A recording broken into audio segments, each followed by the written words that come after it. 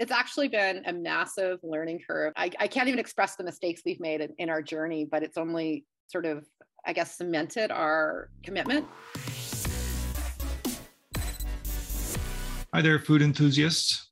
My name is Chris Reshkowski, your host again today for the FutureFoodCast, where we talk with thought leaders in today's food industry and discuss the trends and technologies that will shape the future of food.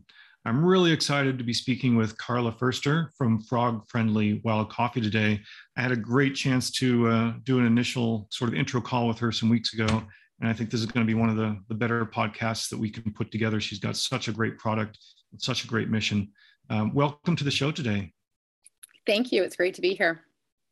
Excellent. Well, as I sort of stealing some of your thunder here and speaking about you, you have actually an amazing origin story, an amazing product, an amazing connection with the product from, the growing of it all the way to the selling and marketing of it. But, maybe to ground our audience here, give us a little bit of an introduction to your background and what you were doing that brought you up to starting this company, Frog Coffee. Absolutely. I've been very blessed. I've got two parents that were completely outside the box thinkers and were sort of globalists before we became aware of the globe.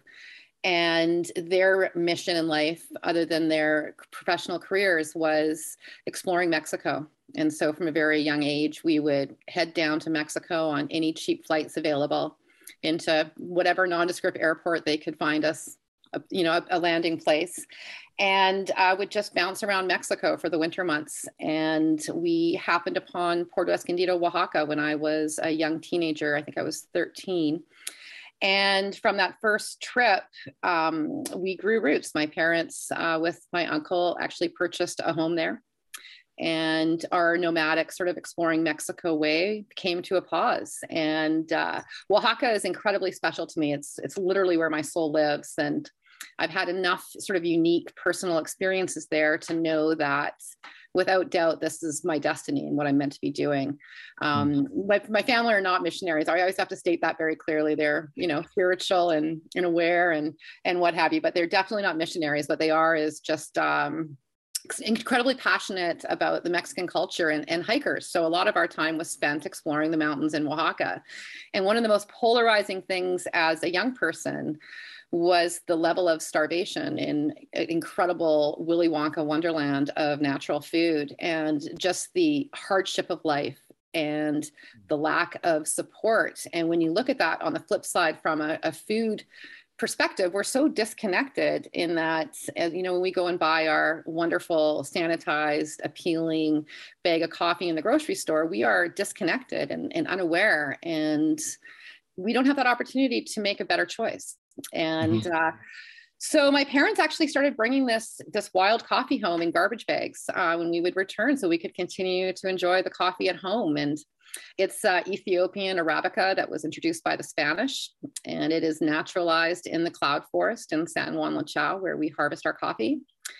It's incredibly special in that it's sort of nature taking over and providing this extreme biodynamic setting for a commercial enterprise. And so the coffee, I actually brought some back. I was managing a plant nursery in White Rock, and I brought some back, and my boss tried it. This was over a decade ago.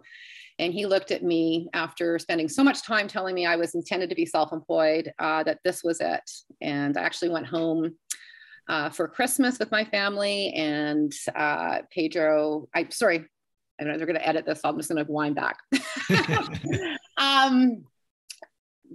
Pedro, my hermano in Mexico, who I grew up very close to and still very close to his family, and I started this with the intent of sort of proving through practice with zero business experience that we were going to make this our mission to set an example in the mountains of how agroforestry can be successful in preserving their forest habitats versus burning them for cattle, which is a short-term focus. And so he sent me a skid by air, I guess 15 years ago, and it had been harvested and milled wrong. It had been roasted in the mountains in the camels over open fire, and we sold it all. And I went home for Christmas and hiked up with Pedro and just had this moment of, this is it.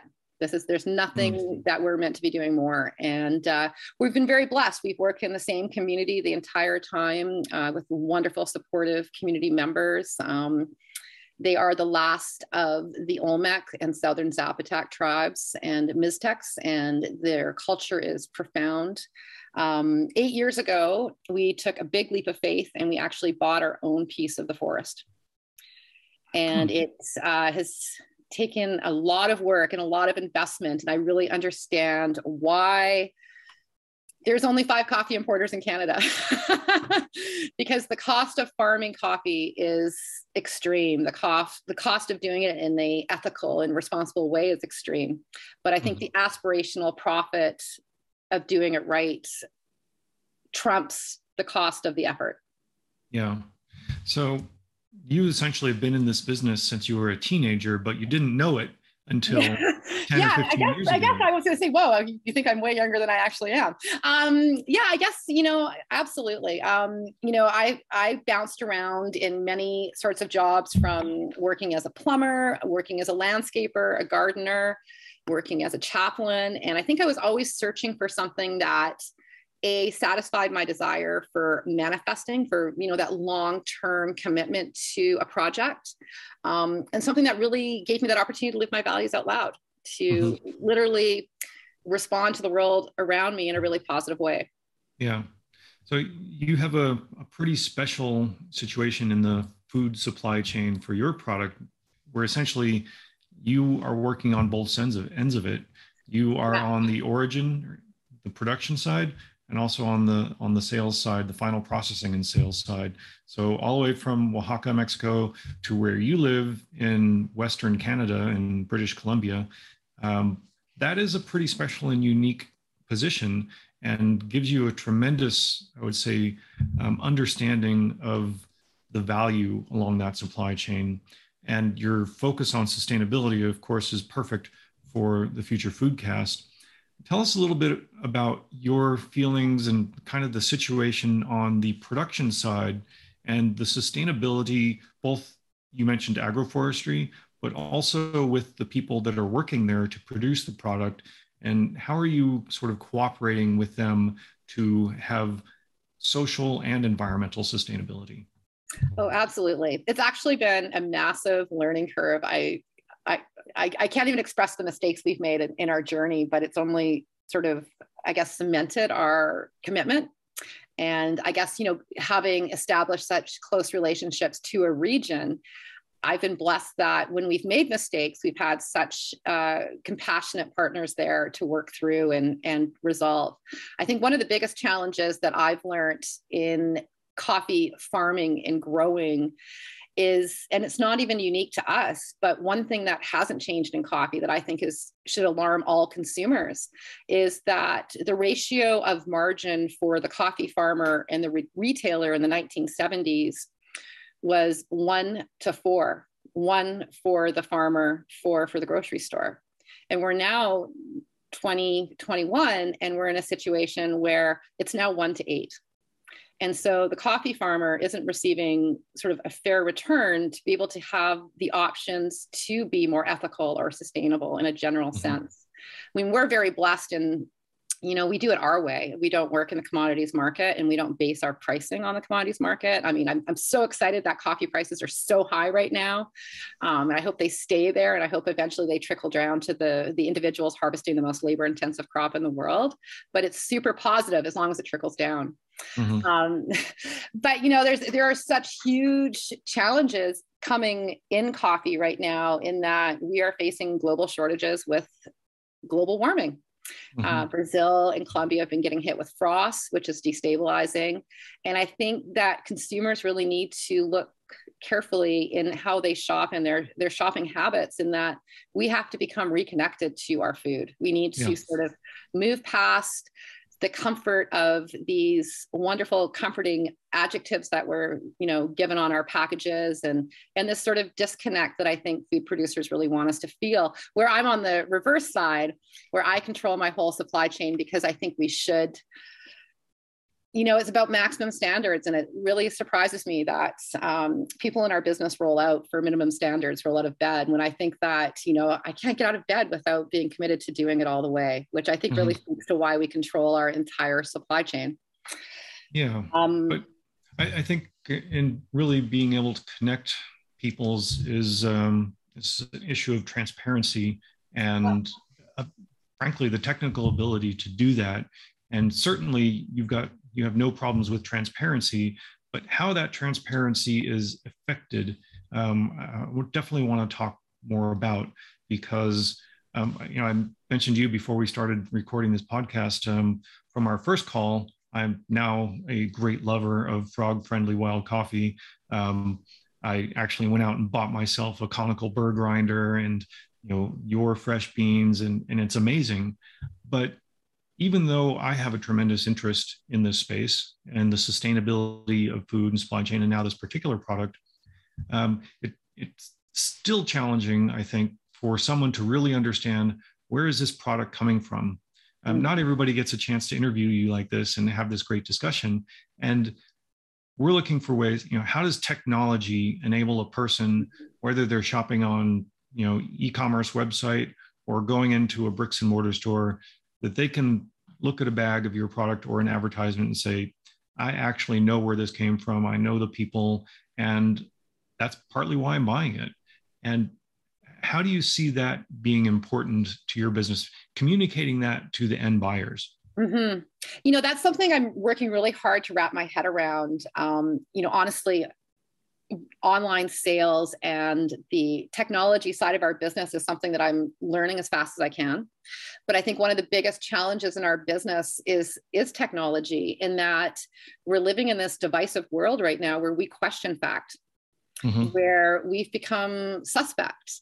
And I think that a brand like ourselves, I think it's probably going to be our biggest challenge, is breaking through that noise, especially in coffee. Coffee is full of comfortable marketing that isn't always reflective of reality. And, we embrace certifications like fair trade, which, like Starbucks, if we weren't aware of them, if they hadn't have started in the 70s, I don't believe we would have specialty coffee with where it's at. But on the flip side, fair trade is honestly having a crisis of quality right now, because the commodities market for coffee is so high. If you were a coffee farmer in Central America wanting to provide for your family, are you going to sell your best beans to fair trade? Or are you going to sell your best beans to the open market where you can get a far better return? Yeah. And then also just that, again, we're dealing with certifiers that provide a Band-Aid to consumers that are based on minimum standards.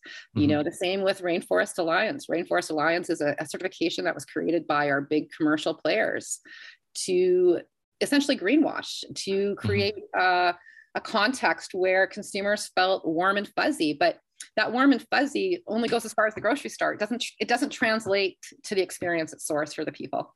Yeah. And, like you said, there's a great commodification of everything, including, I would say, the concept of quality, not necessarily quality itself, and all sorts of greenwashing and ethical washing, et cetera, that goes on. And, a credit to you, if I was cruising through my, Amazon website looking for a bag of coffee, your marketing, your, product image is top notch. And, nobody could say that it would be hard, I think, for anybody to say that there was a $10 billion company behind this, or a $10 company behind it. It's perfect. Everything is great. But that's, again, you said, as you explained, there's this skepticism of, there's a lack of trust out there. And that's what I see a lot of, especially small and medium-sized entrepreneurs in the food space trying to penetrate through. How do you bring that authenticity of what you're doing, what your life passion is in this product, so that a consumer can understand it? And that's, again, bringing transparency to that supply chain is really something that we're, I think, starting to figure out how to do. Well, and I think it's moving away from this sort of perspective of, that 1980s polished marketing feel where it's like, just say whatever you have to and they'll buy it. And I think that that's, we're coming into, I feel really strongly and hopeful for, is an age where brands are being presented and branded in a way that's real and relatable. That's something that I think it really sets us apart, is that, I actually did a TED talk on all the mistakes of building my brand. And I think that's important. I think it's important for consumers to not have this perspective that, dedicating your life to building a compassionate relationship, transparent brand is easy. And I think that's one of the challenges in our food business, is that consumers go in and they see this gorgeous package of whatever food or beverage product. And it's so comforting and so professional and so warm. And the branding is so, right on and polished, that consumers aren't aware of that incredible brand story that often is behind those products, when we're talking about non-multinational food products. Right. And I think that, I would almost make that a call to action to other founders and manufacturers is to make it a little bit more real, to not try to be this polished, apple that's so great, but then you bite into it and it's like, oh. Right. And I definitely see that happening, especially from the entrepreneur side, the small, medium-sized entrepreneurs. They're, frankly, a good part of their marketing effort is trying to bring authenticity of themselves, transparency, even to their own lives, sometimes into their product. And we see all sorts of different technologies coming into play. And we talked about this maybe in our original call, putting QR codes on products, consumer being able to scan that and see something there. But it always has to be more than just a certificate of fair trade approval for the source of this coffee. That by itself is important, but then again, how do people trust that? Oh, absolutely. And then I think also the other challenge is that we're in the time of COVID where we're so limited. I mean, I can speak from our challenges right now in not being able to be at source with our people, is generating authentic, genuine content when you're not there for those real-time images. And I think, it's funny, but I'm sort of that grassroots girl in how I see the world and how I interact. And I think the most exciting marketing that I have sort of been experiencing recently is actually people that are on holidays in Oaxaca that reach out to us to go up and check out the forest farm. And that to me is like absolutely thrilling, because I always tell them it's raw, it's a forest. It's real, and they ultimately come back as my greatest brand ambassadors, because they come home from that experience and they talk and they talk and they talk and they share. Yeah. And this is, I think, part of what companies trying to capture and essentially put into their brands. So you actually have brand ambassadors that are, if you will, organically grown, and capturing, capturing a sound bite from them, a video bite when they're in the forest next to a coffee tree that is a source for your coffee, I think is going to be very powerful. And then being able to associate that with the supply chain, and then all the fancy words of blockchain and distributed, everything in the world. Those technologies are behind the scene making this happen, but it's that content that you create to put, if you will, on top of that technology that's important. For sure. And like I said, that's something that I'm really struggling to learn. I find that my email inbox is just inundated with all these people that, promise me to give me that online answer to being able to get my message through. And what I've come to realize is I'm somebody with a really strong relationship with my internal voice. But one of the problems with having a really strong relationship to your internal voice is that you self-edit, right? And so it's allowing myself to just put myself out there and share the story and not be so concerned about, is my hair done? Right. That humble pie, individuals always say that to me, oh, you're such an extrovert. It's like, no, I'm sort of an introvert that's, compelled to be an extrovert. Yeah. Well, I want to go back and touch on another statistic that you had brought up, in the sale price disparity between farmers and retailers. And I think everyone understands and accepts that by the time a product gets to a retailer, it sells for more than what the original producer was selling it at. That's basic economics. But we see this across the board, I think, in almost all products that are grown these days. that spread has increased. And as you explained, going from 1 to 4 to 1 to 8, whereas the real retailer making, well, say charging 8 times more for the product than the farmer is getting. Mm-hmm.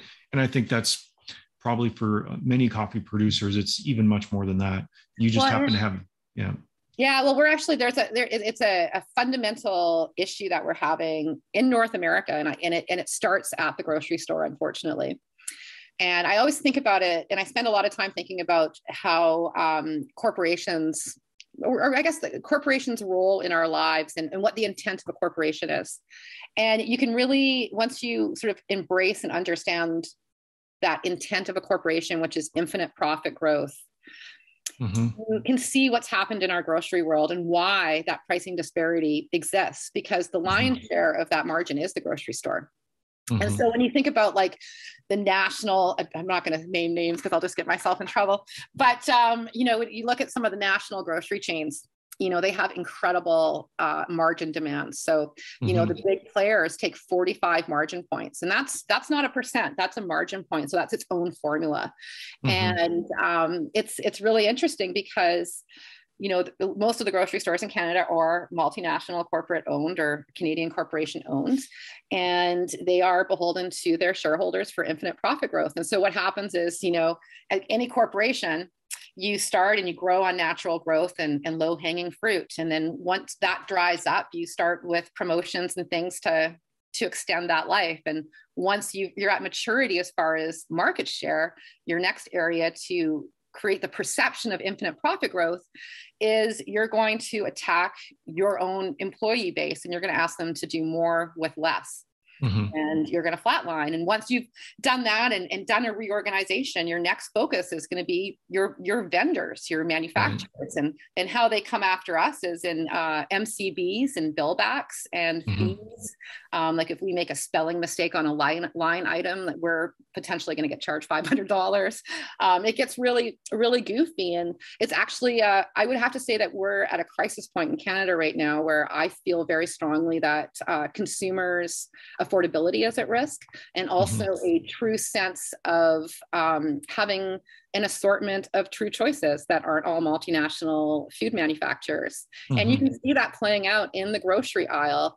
My husband is an extreme craft beer drinker, and I always go out and I try, so I don't drink beer. I'm a tequila girl.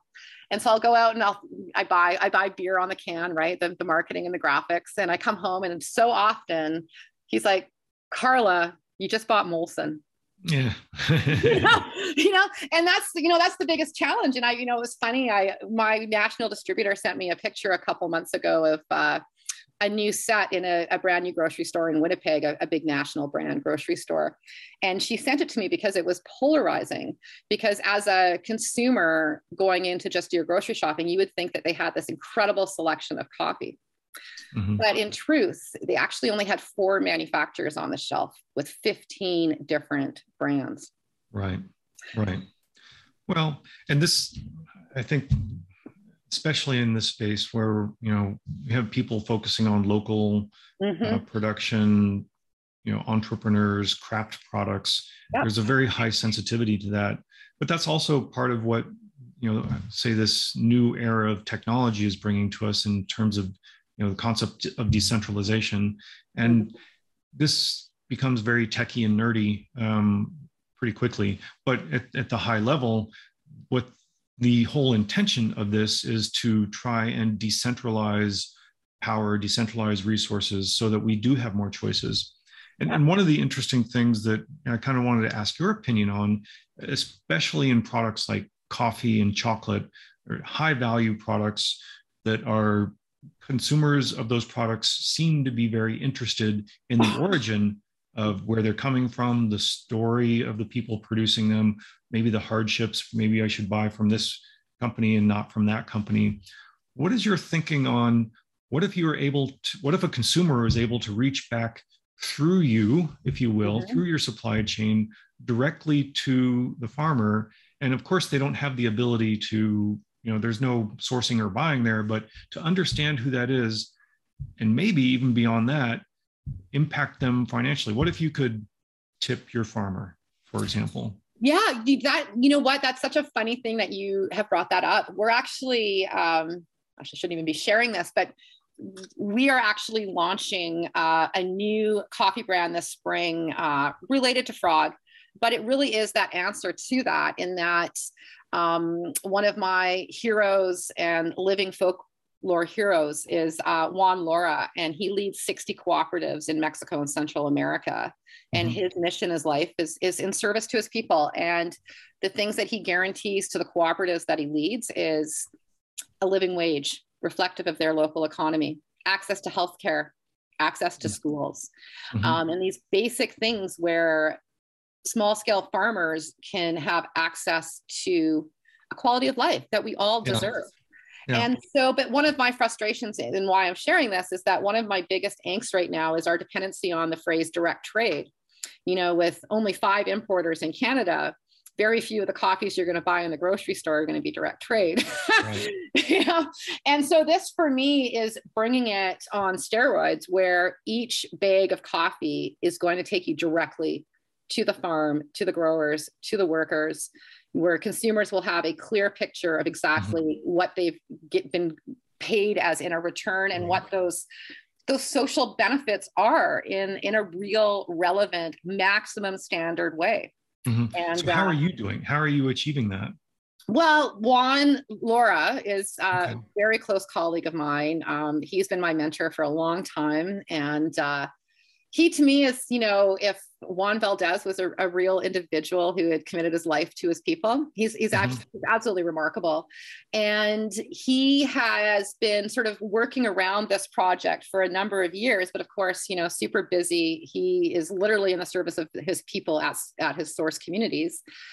Is, you know, we just saw an opportunity in our marketplace to sort of launch an ethical coffee on steroids and help him complete this project, because he is, the program is called Native Sun, and he is the native sun. And it's launching this spring, and we're very excited because it really is that next answer as far as transparency, but also matching the ethics of Frog Coffee, in that it's, you know, all forest shade, true shade coffees that are impacting, you know, real struggling Indigenous communities that deserve our support and our focus. Yeah. So let's play out this scenario here, and it may flow with what you're already doing, or just this envisioned future where I'm able to go to either a store or buy something on Amazon. I can scan a QR code and I can say, wow, this is pretty cool. I'm going to send $1 to this farmer. What do you think, what kind of impact do you think that could have, good or bad? Well, I think you have to be very careful. And that's something that I've had to learn in my time in Mexico is I'm generous at fault, I guess, my generosity level is. And I've learned from being in Mexico and those experiences in the mountains is, you know, I never barter. Like, I just want to give. And so when I'm in the mountains and I see a need, or I'm eating in a small taqueria, you know, I overtip all the time. And I don't think we appreciate in our culture the discord that causes. And so I think it would be amazing for consumers to be able to tip their coffee farmers, but would have to be done in a way that I believe is project-based, where you have real goals and concrete projects. I think if you were just to start sending money down, it would be incredibly disruptive and counterintuitive and not helpful at all. But it would have, you know, in an organized way where there's identified projects, amazing. Yeah, there's a common phrase. It's no good deed goes unpunished. And this is one of those situations where it sounds like a great idea, but sociologically, weird things can happen in this case. And you're speaking from experience on the ground there. Absolutely. I've disrupted communities, and again, like those learnings, those mistakes, those humble moments where your goodwill creates more damage than good, you know? Yeah. So it sounds like your guidance for, if in a scenario where this is possible, the best thing to do is essentially find a trusted intermediary, respected. For example, Juan Lora is one that you found as really a repository for, if you will, these tips. and that can then go to the community. Yeah. Yeah. And it's, individuals like Juan Laura. I mean, the greatest thing about him, I find, is that, and I, he really speaks to my soul because, he's a lot further along in his journey of what his legacy looks like. He's in his early 60s. I'm in my mid 40s. But, he is so, and I love it because when you are on your path and you are living your passion and you have your mission, your return is aspirational. It doesn't matter how much your paycheck is. What you're doing, it fills your soul. And, I hope to one day be like Juan, and where you're just living so inspired and so free, where, if there's a community in need, Juan just gives. It's not about his bills or his needs. It's, and I think if we could almost get like a majority of the world on that path where we move beyond our self-interest and look at the greater community. And, what our code is like, because I think, people like Juan Laura probably wouldn't like stand out like they do if we were all sort of connected and knowing in what our personal code, our personal beliefs are, and how we conduct and how we live and how we purchase. Yeah.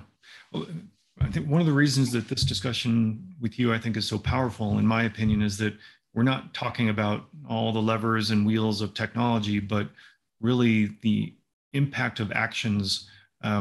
Technology can take care of facilitating that, but really the impact of actions and what these actions should be. And you have a great example, Juan Laura, on, I would say, the producer side of that person is able to affect sort of economic influence and improvement based on, for example, working with your company. Yeah. Now, if you flip that over and you look at it from the consumer side, a person that doesn't know anything about, doesn't even know there is a supply chain. As far as they know, the beans fall out of the sky in BC and you roast them and throw them in beautiful bags and they get delivered in a truck the next day. What do you see from the consumer side is that vision? What should the consumer be able to do to participate in a sustainable and healthy ecosystem? Well, I think first consumers need to start accepting groceries are going to cost more. I think that's, right now, I mean, I can promise you by the end of this year, a bag of coffee is going to cost you £2 more or $2 more per pound. Right. That's a guarantee. But I'm buying more today. I'm buying as much as I can. No, but that's exciting. Price is going up. That's really exciting. But I think how consumers can be meaningful in their purchases is I think working hard to direct some of their purchases to truly independent grocery stores. That is a crisis that we do have in our country right now. We have one Western Canadian grocery chain that actually owns 70% of all the grocery stores in Western Canada. And so that's concerning because their buying is about their profit. They're not buying for selection for consumers. Right. So I think if, consumers can investigate and I also feel strongly that consumers need to start challenging their grocery stores, asking for the products they want to see, requesting products that reflect their values. We live so insularly and we order, with COVID, we order our groceries online and we're so disconnected. But nothing changes unless we push it or unless we inquire, right? Like people are always so surprised. Oh, Karla, why aren't you in my Brandon, Manitoba grocery store? Damn it, ask for me. Yeah, and that's great. And then I think, but I think consumers need to start reading labeling. I have to share with you, like my husband will not grocery shop with me because it takes so long. Because one of my key passions is food marketing for the positives and the negatives. And food marketing is hilarious. I mean, it's so funny to me how far we've come from sort of being, anchored to truth in what we share for our packaging. And I'm going to share one example for you because it's got nothing to do with coffee. I love ice cream. It's like one of my greatest weaknesses in life. And I had a good chuckle just a little while ago while I was standing in the grocery store and I was looking at all the different brands and there was Breyers. And I was like, oh, it's on sale. And then I look and there's this star on the front of it and it says featuring real ingredients. Well, what is it? And another one is there's this cheese product in the dairy aisle and it actually has no dairy in it. It's not even cheese, but they have trademarked the phrase in parentheses, real cheese. Mm. So, Yeah. I think consumers have to become less complacent. They really need to start vocalizing their wishes, what they want to find in their local grocery stores, because I can tell consumers right now, we're in a place where most grocery stores, if you go into their snack aisle, that whole aisle of chips is owned by 2 manufacturers. Yep. And, I would actually make the argument that I think that has happened and is happening. And I actually, and maybe it's because I'm a technology nerd, I believe it's happening through technology coming out that we've touched upon here, which is sort of these decentralized systems that don't concentrate power. And, it doesn't happen that companies that are huge and successful change because of the good of anyone other than their pocket. And that's not their fault. That is the way the economy is set up. Yeah. And recognizing that, I think, has been part of the power of decentralization. And you're already going down that path with the projects that you're doing. In fact, going all the way to the origin of your company, and now working with individuals like Juan Laura to give back, not even give back, to, I would say, properly have a fair supply chain. Right. And that is actually being enabled outside of a case where you just do a ton of heavy lifting by yourself, which is what you're doing. Yeah. That is going to be enabled on a large scale by this distributed capability to reach out, have transparency, and see what's going on. Because, the consumers today, it'll probably get to a point where if that transparency is there, they're not even going to buy it. If they can't scan a QR code and really understand what's happening, it was like, well, maybe they don't want me to know. Yeah. Yeah. Well, and, for us, I know that a huge focus for us, we love our retailers and we love our customers that support the grocery stores, but the future for brands like ourselves is direct to consumer online based. And so absolutely QR codes, really thoughtful Instagram stories. I'm trying to wrap my head around TikTok. Well, it's all coming along, and your product is doing amazing out there. And I think certainly acting as a thought leader through real results. And I, for one, am appreciative of it. As we know, I'm consuming it now on a daily basis. This is great. That's wonderful. I think, so much of what our brand, it's great coffee. I mean, it's the only coffee that just gives me this extreme sense of comfort. And I like to think a lot of it is karma, that our extreme focus on quality in every step of our supply chain has sort of given us this golden goose. But it's pretty special. And knowing that we have a coffee out there that's also safe for people with stomach problems is pretty heartening. Yeah. Well, congratulations. Thank you. And you know what? I think it's just awesome that I get to spend my days living my values out loud. And I just wish more would join me. Well, I think they are. And hopefully your product will keep up with the hordes of people that are chasing it. But I'm going to go out and buy my extra few bags soon based on this discussion. But thank you very much for being with us today, Karla, with Frog Friendly Wild Coffee. Really amazing product. If you don't have a conical burger grinder, I'm telling you right now, go out and buy one so that you can grind your coffee fresh. I learned that way over the last month. Thanks again for being here, and we look forward to talking to you again. Thank you. Frog on. Thanks for listening to Future Foodcast. Future Foodcast is powered by Farm to Plate, the leading food blockchain platform. Subscribe on YouTube or wherever you listen to podcasts to stay up to date with the very latest innovations in the food industry.